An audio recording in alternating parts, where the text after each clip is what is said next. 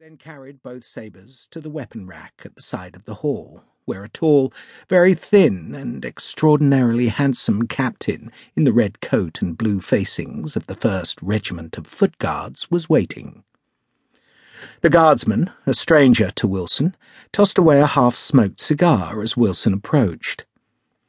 "You fooled him," the captain said cheerfully. Wilson frowned at the stranger's impertinence, but he answered politely enough. Wilson, after all, was an employee in Horace Jackson's hall, and the guards captain, judging by the elegant cut of his expensive uniform, was a patron. The sort of patron, moreover, who could not wait to prove himself against the celebrated Henry Wilson. "I fooled him?" Wilson asked. "How?"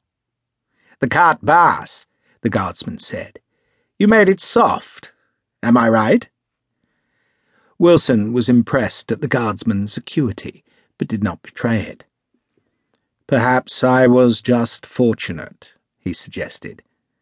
He was being modest, for he had the reputation of being the finest swordsman in the dirty 500, probably in the whole army, and maybe in the entire country, but he belittled his ability, just as he shrugged off those who reckoned he was the best pistol shot in Kent.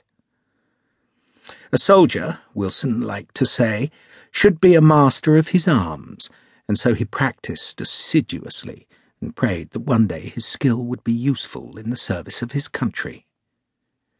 Until that time came, he earned his captain's pay, and because that was not sufficient to support a wife, child, and mess bill, he taught fencing and pistol shooting in Horace Jackson's Hall of Arms. Jackson, an old pugilist with a mashed face, wanted Wilson to leave the army and join the establishment full-time, but Wilson liked being a soldier. It gave him a position in British society. It might not be a high place, but it was honourable. "There's no such thing as luck," the guardsman said, only now he spoke in Danish. "Not when you're fighting." Wilson had been turning away, but the change of language made him look back to the golden-haired guards captain. His first careless impression had been one of privileged youth, but he now saw that the guardsman was probably in his early 30s and had a cynical, knowing cast to his devil-may-care good looks. This was a man, Wilson thought, who would be at home in a palace or at a prize-fight. A formidable man, too, and one who was of peculiar importance to Wilson, who now offered the guardsman a half-bow. "You, sir," he said respectfully, "must be Major the Honourable John Lavisser." "I'm Captain Lavisser," Captain and Major Lavisser said. The guards gave their officers dual ranks. The lower one denoted their responsibility in the regiment, while the higher was an acknowledgment that any guards officer was a superior being, especially when compared to an impoverished swordsman from the dirty 500. "I'm Captain Lavisser," the Honourable John Lavisser said again, "but you must call me John, please." He still spoke in Danish.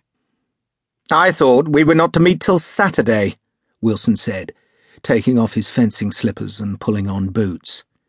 "We're to be companions for a fair time." Lavisser ignored Wilson's hostility. "And it's better, I think, that we should be friends. Besides, are you not curious about our orders?" "My orders are to escort you to Copenhagen and see you safe out again." Wilson responded stiffly as he pulled on his red coat. The wool of the coat was faded, and its black cuffs and facings were scuffed. He strapped on his 7-guinea sword, unhappily aware of the valuable blade that hung from Lavisser's slings. But Wilson had long learnt to curb his envy at the inequalities of life, even if he could not entirely forget them. He knew well enough that his captaincy in the dirty 500 was worth £1,500, exactly what it cost to purchase a mere lieutenancy in the Guards. But so be it.